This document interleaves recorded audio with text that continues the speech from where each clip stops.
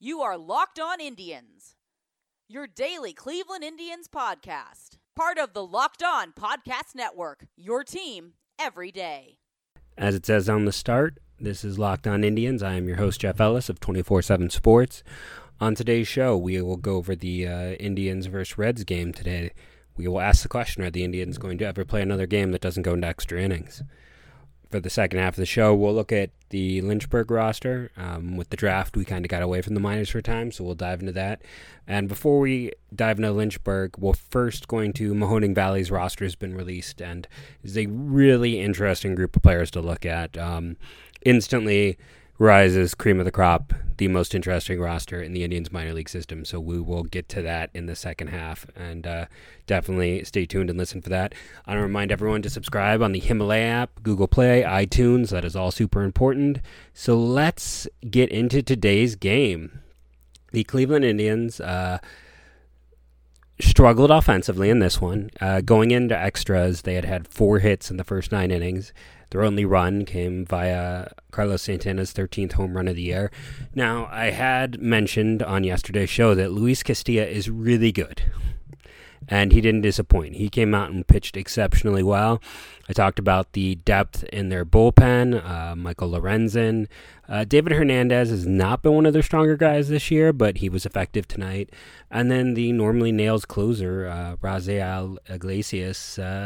The Indians were lucky enough to get to him in the 9th, and what an impact Oscar Mercado has made.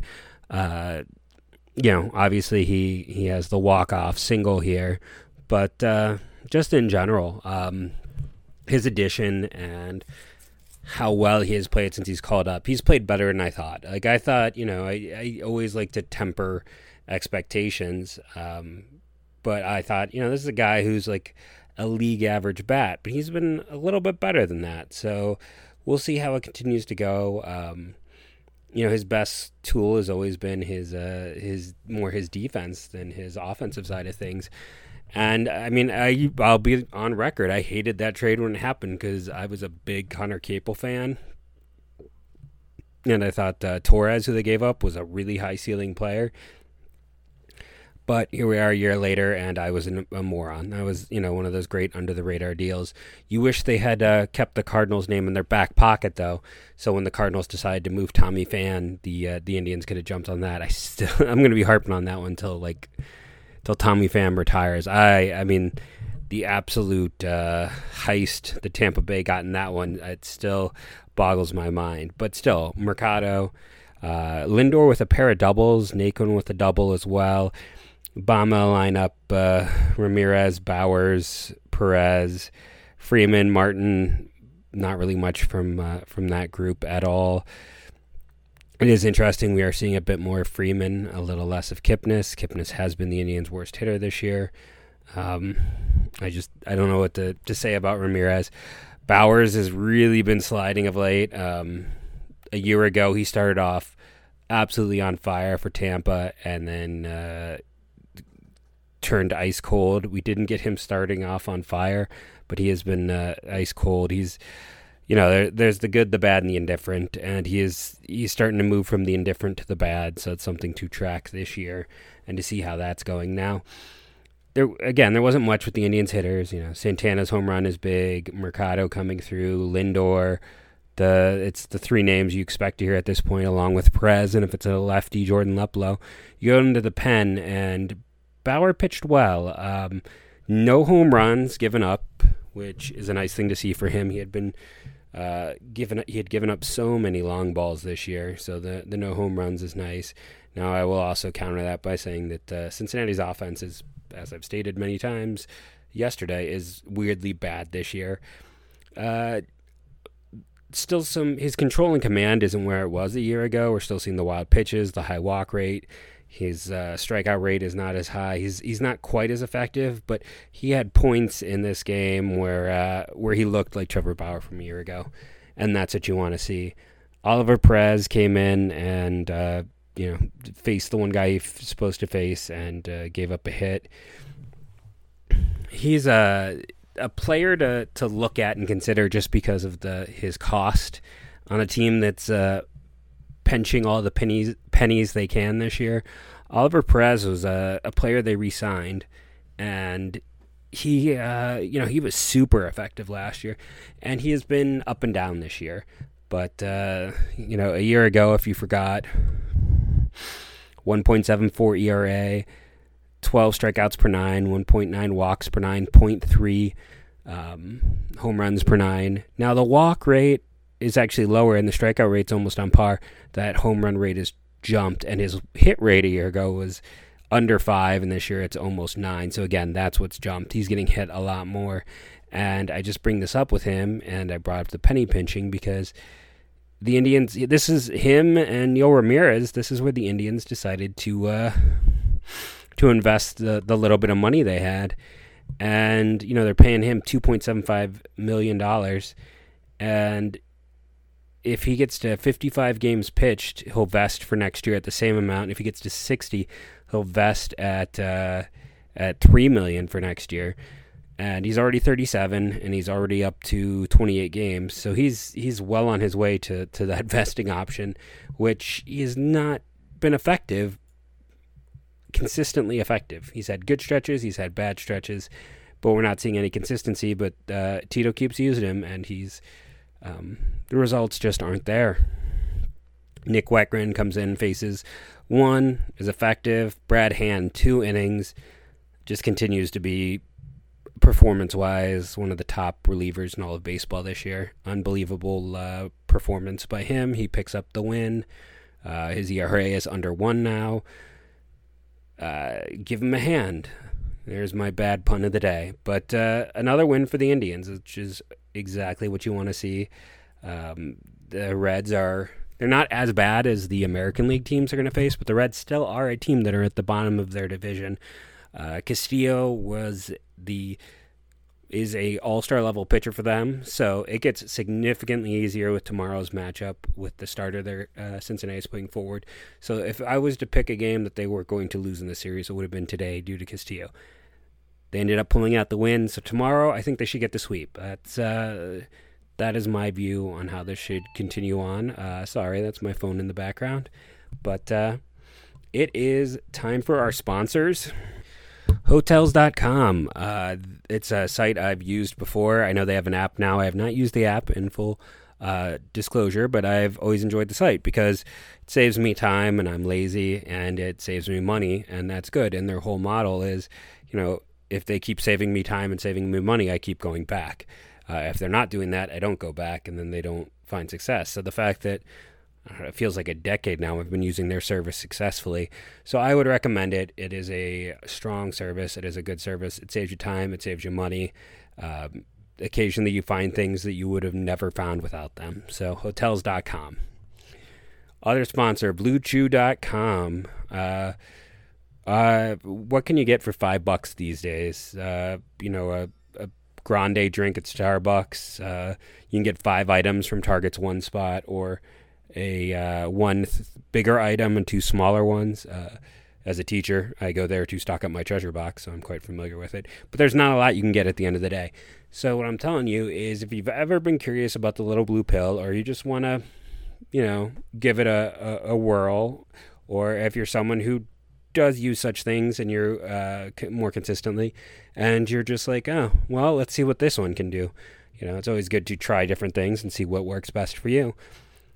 All it's going to cost you is $5. That's the shipping cost. You go over to BlueChew.com, the promo code MLB, and they're going to ship it off discreetly. You'll get it. No one's going to know what it is but you.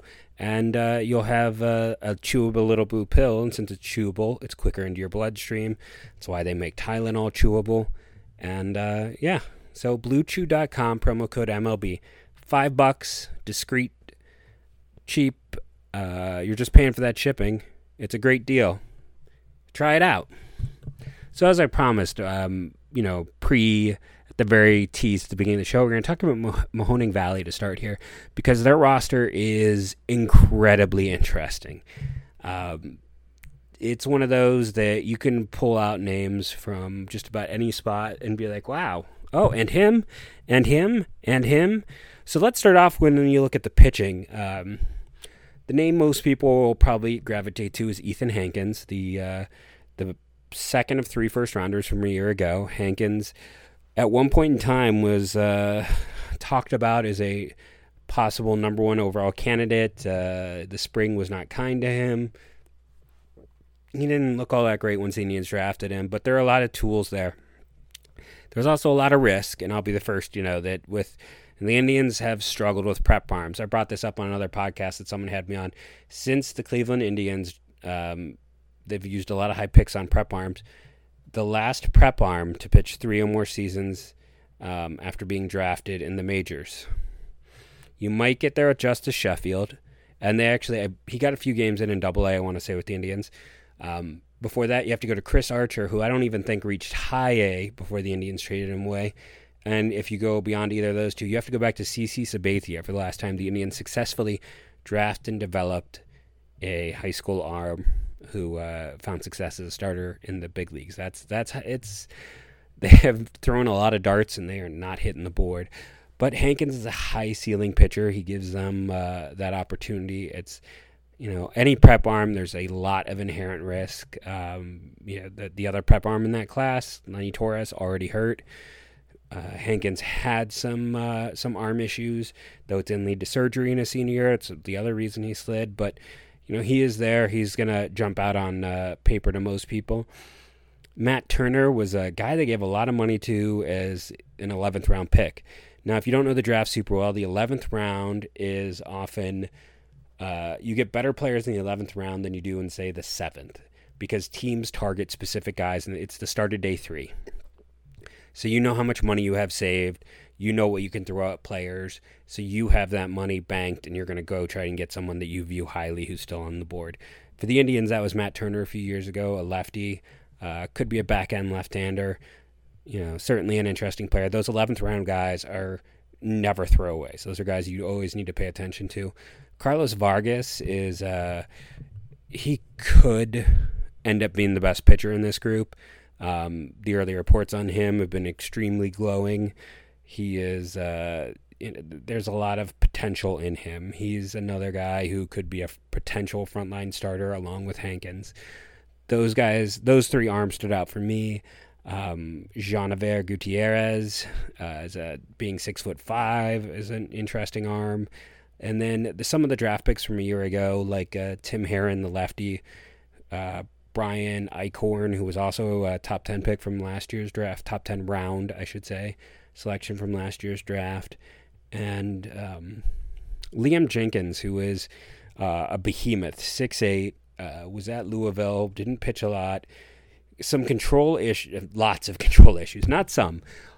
Really big control issues. Big fastball, really raw, bullpen all the way. He walked 16 batters last year in 22 innings as a college player in Arizona. Normally we see them dominate. There's a reason why you get a 6'8" guy who can get the velocity he can that late in the draft, and it's because of his issues making contact. So he's going to be an interesting guy to watch as they continue to develop that. You look at the offensive side of things. He started catcher. Byron Lavastida was a day 3 guy they gave a lot of money to last year, more above slot, I believe, like $20K above slot. But anyone they go above slot for, that's something you got to pay attention to. More of an offensive-minded guy. Eric Rodriguez, another offensive-minded guy. The infield, Michael Cooper's a big guy. Good defender at first. I think they're going to try him at third. Henderson Del Odo is a big power bat.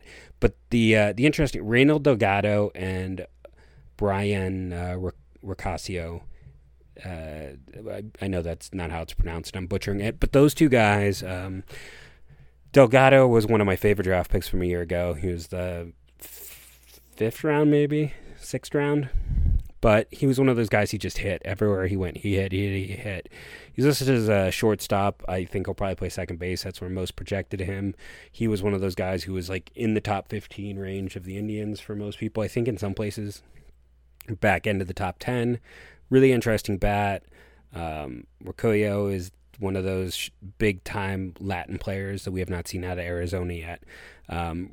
Big money, very well thought of. This is kind of his first chance to get out of the Arizona and play, but there's a lot of people who view him as one of the Indians' top 10 prospects at this point. Then we go to the outfield. Corey Holland, who was their biggest day 3 signing from a year ago. His dad was a hitting instructor. He's a really good athlete. With the money they gave him, undoubtedly he should be playing every day in that outfield. Jonathan Rodriguez was one of the youngest players 2 years ago they drafted, with massive tools, lots of power potential. Billy Wilson played a really good outfield a year ago in the minors, a draft pick from a year ago. Cody Farhat was another one of those players from a year ago that they drafted, same with Pedro Alfonseca. But the two guys I also really need to spend a little time on, George Valera, who some people look at as the, potentially the best hitter in the Indians minor leagues right now. I'll be curious to see how much time he spends in a corner outfield spot and how much time he spends at DH, because defense is definitely a weakness for him. But it's one of those guys that could really helium up some boards. He's a top 10 most places. But this will be his first opportunity. We'll see where he goes. And the other guy I think is Jonathan Engelman, who was a really athletic kid, went to University of Michigan, started to figure things out as a junior, played really well last year in the minors, really good athlete, one of those guys who could end up being a day 3 steal just because he, cold weather kid, went to a cold weather school in a lesser conference. The Big Ten in baseball is a lesser conference. It is not one of the top, there's clearly a top 4. There's a big 4 conferences in college baseball. So, and the Big Ten is not one of them. It's SEC, Big 12, ACC, Pac-12, and that's how I would order them in terms of what we see with competition. But just an interesting name to know.